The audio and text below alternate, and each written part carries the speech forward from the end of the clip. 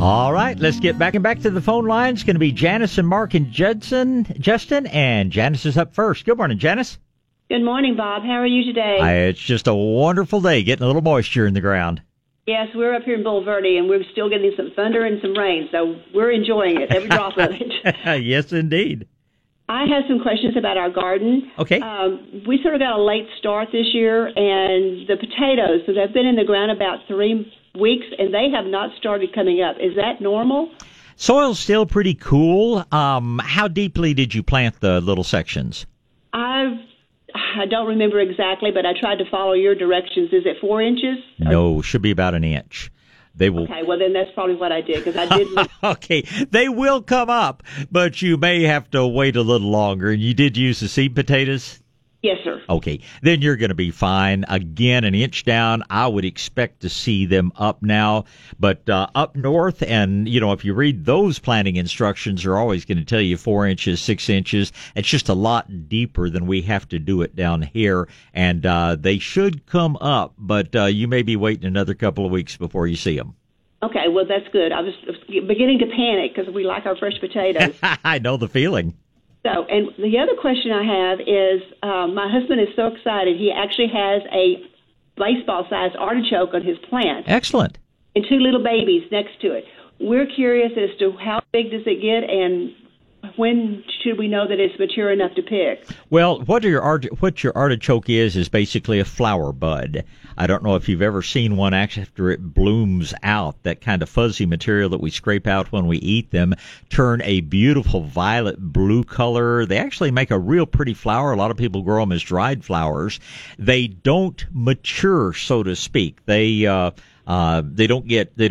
doesn't change. Nothing changes from the time they're a relatively small bud until they're full size and starting to open. So there's not an exact point at which you have to pick them. I look right at the tip of them, and I always want to harvest them before those little individual leaves start to separate very much, while it's still pretty much a firm bud. As the plants get bigger, they will have bigger buds on them, bigger artichokes on them, where you have more than one on a stem. The second group that comes out will be somewhat smaller, but just if you get to where you can see that kind of blue growth down in the middle, you've let it go a little bit too long. But just watch that tip end of the bud and get it before those really start to separate. And if you get them a little too small, there's nothing wrong with that. It's better to get them a little too small than to get them a little too open. Okay, so if we cut the big one off, the 2 little ones will come on and grow to bigger ones? Yeah, they probably will not be quite as big as the original one. But other thing I will tell you about artichokes, at the end of the growing season, they will look like they died. They turn brown, they die back to ground level, and you think they're dead and gone. What happened? Then about 3 weeks later, they come out and start growing again. So don't give up on them and don't pull them up. Just cut off what looks like that big dead plant up on top. This will be about July or August. And just keep watering, fertilizing. First thing you know, the whole plant will start over and it'll be twice as big next year. Oh, I'm so glad you told me that, because I'm good yanking out dead things. Well, it looks dead, but believe me, it's not dead. Okay, very good. So, and okra and the beans and stuff, and that's, even though we were late, with this weather's been so crazy, so that's probably the reason they're not coming up as well as they should. Well, I would have not told you to plant okra for another 2 weeks. Okra likes the soil hot, and you're just going to have to watch and see how well it germinates. Beans should be up and growing now. It takes about 10 days in general for the beans to come up. Hope you didn't plant them 4 inches deep. Half an inch is more like it on beans, but your beans should be up pretty soon. Your okra, by the 1st of May, if you haven't had it start to germinate, then you may need to plant some more. But when you put okra seed in cooler soil, it just doesn't do real well. The plants that come up take a long time to really take off and start growing. So I think you planted your okra a little too early this year. It will probably come up, but if you don't have good little plants showing by 1st of May, plant some more okra seeds cheap. Okay, fine. And one other quick question. We've had asparagus. We have a dedicated row to the asparagus because we found out the hard way how that stuff spreads. Yeah. But it's not sprouting as quickly as it has in the past. Is that still due to the weather? It's due to the weather being cooler. It may also be due to the fact that you didn't water it enough over the winter months. We've been very, very dry throughout January, February, and March. You probably should have been watering your asparagus a couple of times a week. If you weren't keeping it that moist, then it's going to be a little bit slower coming out. The shoots, the spears will not be as big as you were used to. So it's a combination of weather and perhaps in my garden, I'll freely admit I didn't water it often enough. Most people didn't, but that can certainly contribute to its being a little bit later this year as well. Okay. All right. Well, you answered my questions. Thank you very much. That's what I'm here for. I appreciate the call. Thank you, Janice. Thank you. Bye-bye. Certainly. Goodbye. All right. Mark's up next. Good morning, Mark. Good morning, Bob. Well, good morning, sir. Did you get a good rain this morning? Well, we got a tenth so far, but it's raining. But yeah, this is the first time it's rained in weeks. So. Oh yeah, and every drop is welcome. It's going to be interesting when I get home this afternoon. Can't wait to see, because I'm like you. I haven't had a decent rain since early January, so we're hoping this will be the one we need. Yes, I'm really. Yeah, it's kind of scary for the gardening season again. Yep. Yeah, so I'm calling in with the hummingbird report. Okay. They're increasing at about 100 per day now, I guess. Oh wow. So we're somewhere around 1,000 right now. Golly. Yep. So I was close to 4 gallons of stuff yesterday. You are dedicated to hummingbird feeders. Well, it's kind of for the people that don't know, they found that the hummingbird babies come back to where the parents or where they were born. And so after being here 15 years, I figure it's somewhere around. Well, last year we had close to 1,500. This year it could be double that if we want to try to do it. Well, anyway. There's no way that the hummingbirds can exist totally on what we as people provide for them. They will spread out some on their own, but we give them all the candy, and then they've got to go find their own protein and things like that in the flowers. So they may come back, but they'll come back to the area, but sure does make it fun. Are you seeing purple chins? You're seeing ruby throats? What all are you seeing now? What do we have now? Yeah, we have some of both now. Yeah, they're both here. Of course, the males showed up first, like they always do. Oh yeah. Yeah, the females started coming in a few days ago. Well, they really we had that big norther on the first or whatever. Right. And when the wind came back from the south, that's when they just started really coming in.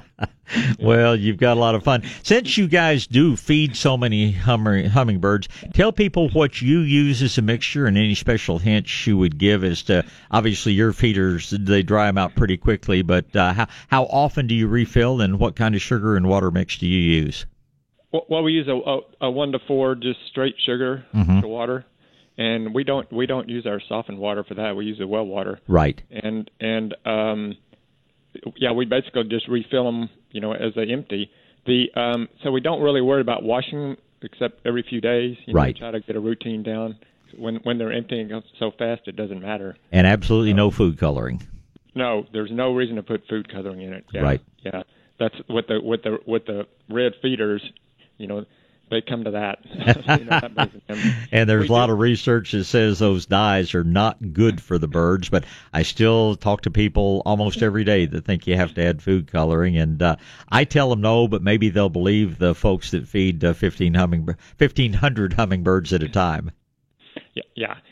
We also, of course, have lots of plants. We manage our property for wildlife, and so there's lots of flowers, and coral honeysuckle is our best early one. Oh yeah.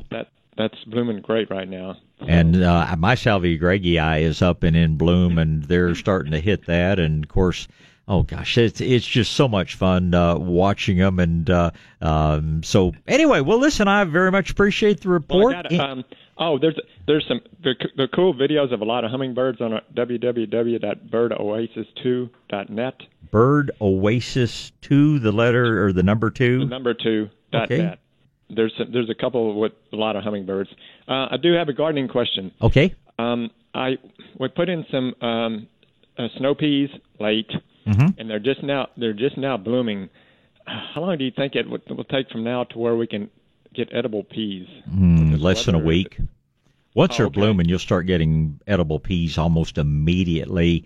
And from the time the bloom is pollinated until you get the pea, edible size is usually no more than 3 or 4 days. I will tell you, planting them late, probably one of the most important things you will do is spray them regularly with liquid seaweed, because the thing that ends the production from snow peas is red spider mite infestation most years.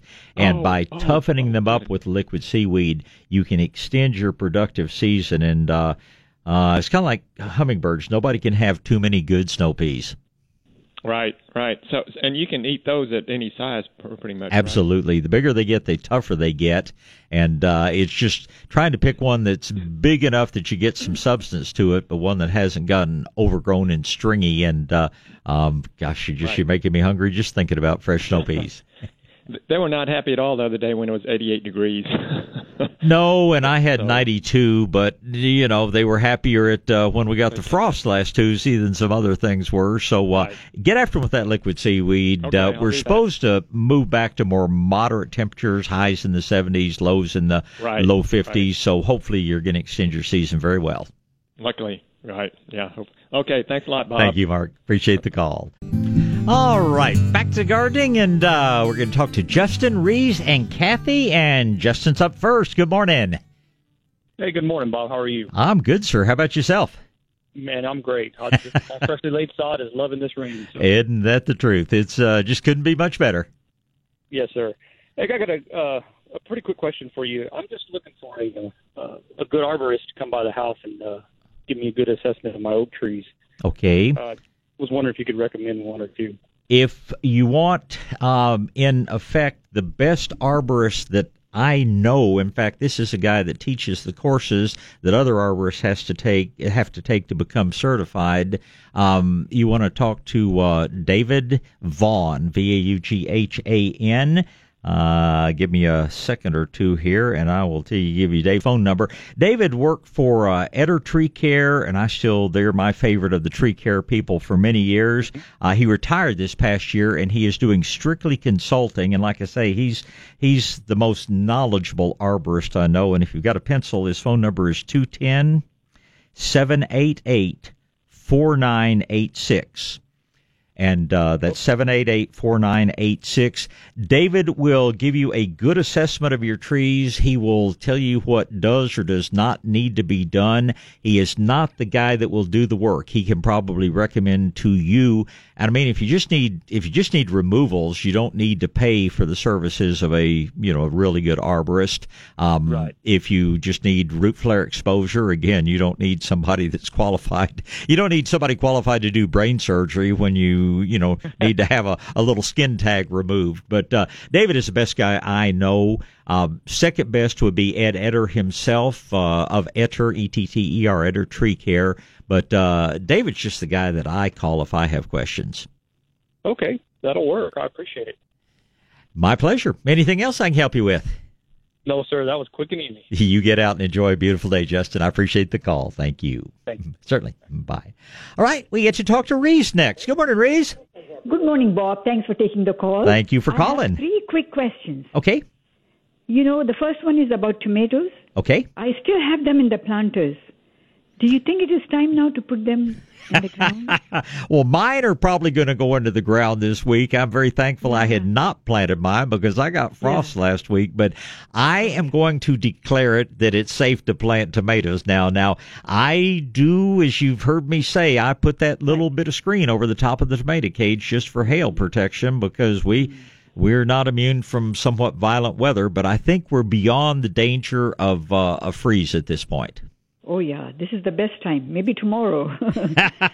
And hopefully we'll have nice, moist soil to work in. And the next question is molasses. Do I throw the granular in the grass, or do I soak them in the water and spray the water in the grass? You don't soak them in water. If you want to put out a liquid, you buy liquid molasses and you just dilute it and spray it. The so-called dry molasses doesn't dissolve, and you don't get nearly as much benefit trying to soak it. The dry molasses is meant to be distributed just like a dry fertilizer. You can throw it out by hand. You can put it out with a spreader. You can get out on a windy day and just throw it up in the air and let nature spread it around for you. But the dry molasses is meant to be applied dry. It does not burn. You don't have to water it in. It doesn't really go to work until you water it. But if you want to put out a liquid, then just buy straight molasses. Don't buy the dry. If you want to put it out as a dry, not really a powder, but as a dry flake, so to speak, then you buy the dry molasses. Oh, I bought a big bag of dry molasses. Oh, it's and that's the easiest stuff to put out. No mixing, no mess. You just can, like I say, sprinkle it out or put it out however it's easy for you. But absolutely no reason to soak it. Just get out there. It's very pleasant smelling, and just get out there and start slinging it around. Oh, great! That's good to know. Yeah. And the next one is about the roses. I have knockout roses. They are just in full bloom right now. Good. Very good. But there are other ones like Oklahoma rose, Chrysler Imperial, and Promise rose. How do I protect them against getting any diseases? Well, there are two things that tend to bother roses. There is a little insect called a thrips insect, which gets inside of the bud, and it keeps the flowers from opening normally. And when the flowers open, many times the edges of the petals are dried and burned. We prevent the thrips insect by spraying periodically with just liquid garlic. You can buy garlic barrier, mosquito barrier, any kind of liquid garlic. Spray your roses early in the day with that. Do it every 2 to 3 weeks, and it's taken up by the rose plant, and you will not have thrips problems. Now, the other things that roses get, they get a couple of different fungal diseases. One of them is called black spot fungus. The other is powdery mildew. And in both cases, I like spreading that cornmeal around on the ground underneath the rose bushes. This is a really good question, by the way, because a lot of the black spot comes from when we get a good rain like we had this morning, or when a sprinkler is running. It actually splashes the spores of the disease up out of the soil and onto the leaves. When you have put some cornmeal around the base of the plant, you've killed off a lot of the bad stuff that is in the soil waiting to splash up onto the plant. So in this way, it stops the black spot from ever getting started. Now, the mildew and some of the black spot occurs from spores that kind of drift through the air. And so if you have these show up on your plants, you can just soak some of the cornmeal in water and use that as a spray.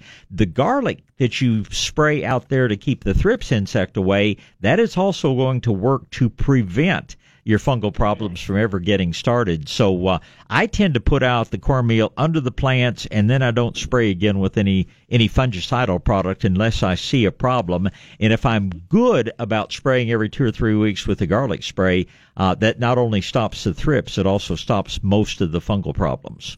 Oh, great. That's a good point. I'll start doing it right today. And also, I love this rain, Bob. We just applied compost to my lawn. Oh, just perfect timing. Friday, and this is the perfect timing.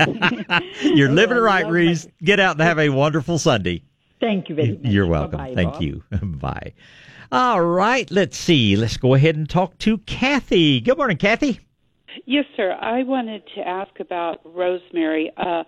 Our rosemary had been doing really well, but after this winter, it's just not doing well. It's got first I had white flies, and we sprayed it with the spinosad, so it got rid of those. But it's just not green like our neighbors. It's got little dots of black spots on it, okay. But I don't see aphids or anything. Okay, is this the spreading kind or the upright kind of rosemary? Prostrate upright. Or standard? Upright? Upright. Mm-hmm. Okay. How old are the plants? How long have they been in? We just put them in last April. I have to tell you, it's probably a water issue. We had rosemary suffers if it gets too dry. It suffers if it gets too wet. We had a very wet fall, which was hard on some of the rosemary. And then we've had a very, very dry spring, which is hard on, especially on new plants that haven't gotten real well established. So, the issue is probably not disease. It's probably not insects. It's probably, related to soil moisture. Do you water them by hand? Do you water them with a sprinkler system? How do they get watered? We had been doing it underground drip system. Okay. But we had backed off because some of the other plants looked like it was getting too much water. Mm-hmm. So we haven't watered them really a good soaking for 2 or 3 months maybe. That's probably what the problem is. Okay. Yeah, it just rosemary. It's a Mediterranean plant. It is used to getting regular water, but not excessively frequently. But a plant that's less than a year old, if we don't get good rain, I'd be watering them at least every week to 10 days. And we have had a good rain all season. I mean, last time looking at my records, it was early January the last time I really got a good soaking rain up until today. And I can almost promise you that your neighbor's rosemary has been planted longer and probably was or is a little bit more resilient, hasn't needed the water quite so much. But it takes woody shrubs a good 2 years to really get those roots established. So I would do a couple of things. I would water them in with a good liquid fertilizer. Let's give them a little boost if we can. They're probably going to look worse before they look better. You may lose a few of them. Once they start looking bad, sometimes it's a little harder to bring them back out of it. But watch them carefully. This is the time of year that they would normally be putting on new growth. I'm going to keep my fingers crossed for you that they go ahead and start flushing out. If they are literally still alive 6 weeks from now, you'll never know you had a problem. But I think the issue is strictly water and a little bit of, Hastrogrow or one of these Espoma liquid plant foods or something like that will help. And if we don't continue to get good rains, give them a good thorough soaking, either with your drip, although it's kind of hard when you can't see how much water you're getting out, but give them a good thorough soaking about every 10 days as we move into warmer weather. And let's talk by the middle of May and see how they're looking. Very good. Thank you very much. It's my pleasure. Thanks for the call this morning, Kathy. Right. Bye-bye. Goodbye. Good morning, Linda. Yes, good morning, Bob. Good morning. Bob, I have a bearded iris flower bed, and it has not bloomed. Last year I got one bloom, and this year there's nothing. And the leaves are beautiful, blue-green and big, but no flowering. How much sun? Full sun. Absolute full sun all day long. Is that correct? Yes. Okay. In that case, it would almost certainly have to be a fertilizer issue. Now, lots of bearded iris are just now starting to bud. There are a few varieties that are a little bit earlier, but I would be getting a liquid fertilizer, fish emulsion, Medina Hastrogrow, Espoma's liquid. I'd be using that every couple of weeks. But your bearded iris should bloom. Now, there's no such thing as too hot or too bright, and most of the time, that's the issue. It's not enough sun. But if yours are in full sun, that's not the problem. You haven't mulched them. You haven't actually covered the rhizomes with anything, have you? No, nothing. I would fertilize then, and I would expect to see blooms in 2 to 3 weeks. Okay, I think that's my problem right there. Yeah, fertilize. Check back with me around Mother's Day, and let's talk about how many beautiful flowers you've had. I will. Thank you, Bob. Have a good day. You do the same, Linda. Thank you. Don's turn now. Good morning, Don.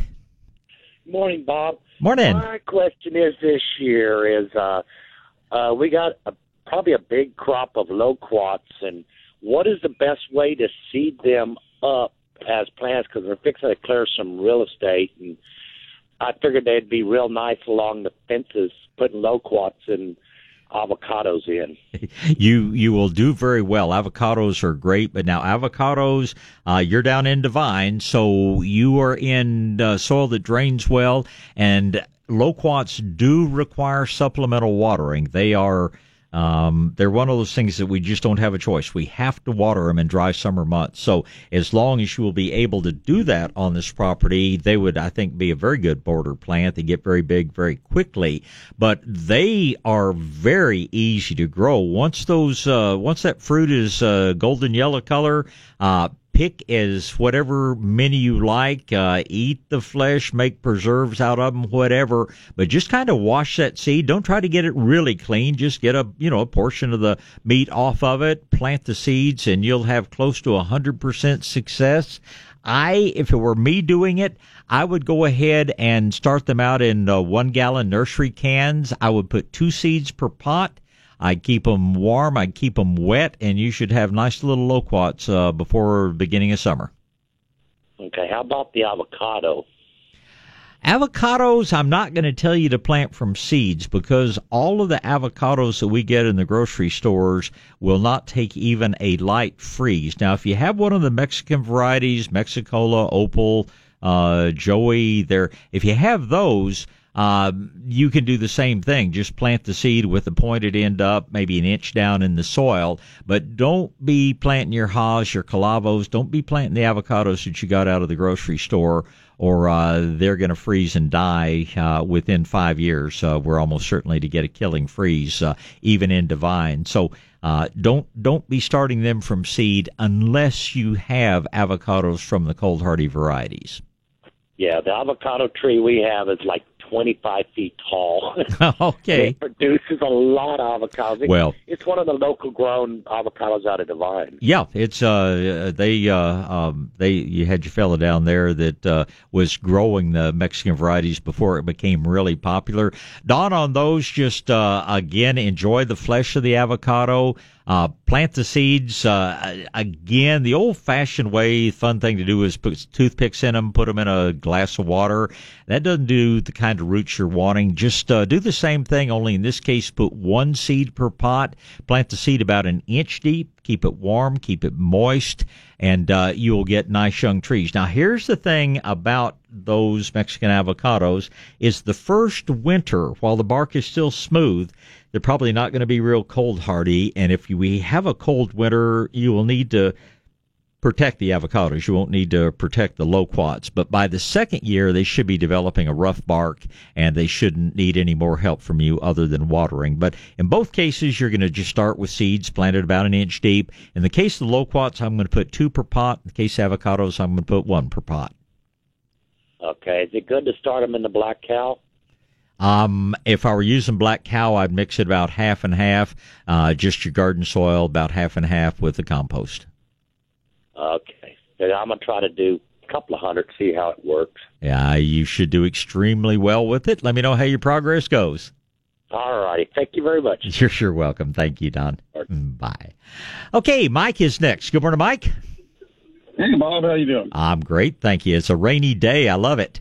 Yeah, it is. I'm driving in it. Anyway, just a couple quick questions. You were talking to someone about an arborist. Yes. And I had a question for you. I had a plumbing leak, and come to find out that the leak was under a live oak tree. Okay. And he had to cut some significant roots on that tree. Okay. I wish we'd talked before you did that. I could have solved that problem for you. But how close to the tree, how many roots did he cut? It was about 6 feet from the street up. It wasn't like directly under the tree. Okay. It was maybe a foot away from it. Okay. But I had like a root going towards my driveway.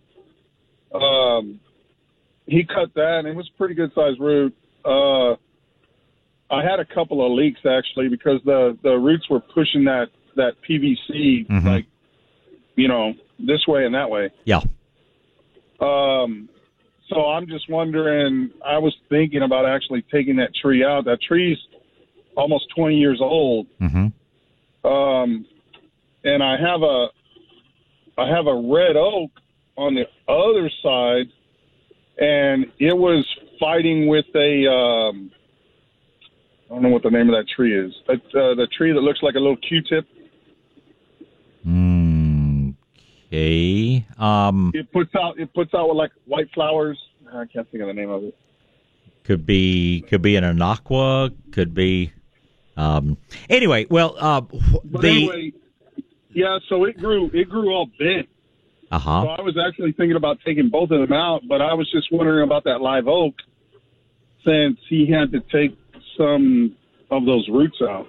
Well, the live oak is the best tree you have. It's the longest live tree. It's the most durable tree, and it just depends on what tree you want to have. It sounds like you've got 3 trees that are somewhat competing for the same light in the same space. And this happens in nature all the time. When they are competing for light, they don't grow as straight, but obviously, you walk through, any forested area and you're going to see all sorts of trees growing together. But, this tree, if it's 20 years old, it's a pretty good sized tree. You obviously damaged a number of the roots, but the tree will almost certainly survive. You will see probably some limbs that don't do as well. It's funny that the limbs on, like, say, the left side of a tree will be, fed mostly by the roots on the left side of the tree. So where he cut up against that side of the tree, it's going to take longer for that side of the tree to develop and grow well. But I see no reason to take that tree out. Now, you could have an arborist assess whether that tree is weaker, whether he cut enough of the roots that tree could go down in a storm. If that were the case, then I would think about, then I'd make the decision of whether to take the tree out. But so far, you haven't. Well, if it were my yard, you haven't told me any reason that I'd want to replace that live oak. I don't know if it would go down in a storm, because I have a couple other roots on that tree going towards like the street. And I mean, they're like you're always talking about. You want to see the root flare and everything. Right. I mean, you can see these roots on top of the ground. Well, and there are probably lots more roots underneath it. You just haven't given me any compelling reason to take that tree out. If it were mine, that is a tree I'd be looking at saving, and I wouldn't do a thing. Now, if you ever have to do this again, or for the benefit of everybody else out there who may have a plumbing problem underneath a tree, it is very easy, very fast, and probably no more expensive to dig a trench with an air spade than it is with a backhoe or whatever the plumber usually wants to use. And you can dig a beautiful trench without disturbing the roots. You simply put your new pipes right underneath those roots and you fill the soil back in. A man that knows what he's doing could dig a 20-foot trench 3 or 4 feet deep in a couple of hours' time with an air spade and do absolutely zero damage to the roots on a valuable tree. And that's what I recommend when you're having to do any real excavation. Your plumbers don't want to do that. They just want to bring in a backhoe and the hell with the tree. We didn't even know, Bob, that we had any issues until I got a bill, and I had like a $400 water bill. Yeah. Well, and that does occur, but the point is just if you have to dig a trench in the future, there are things other than backhoes to do it with, and you can work. Yeah, no, he didn't. This guy, he was an older gentleman and everything. He didn't dig a trench. He dug a hole where he thought, the leak might be, and it was only maybe a foot or so. Yeah. Well, 12, my point is he didn't have to cut the roots. You could have worked around and saved the roots.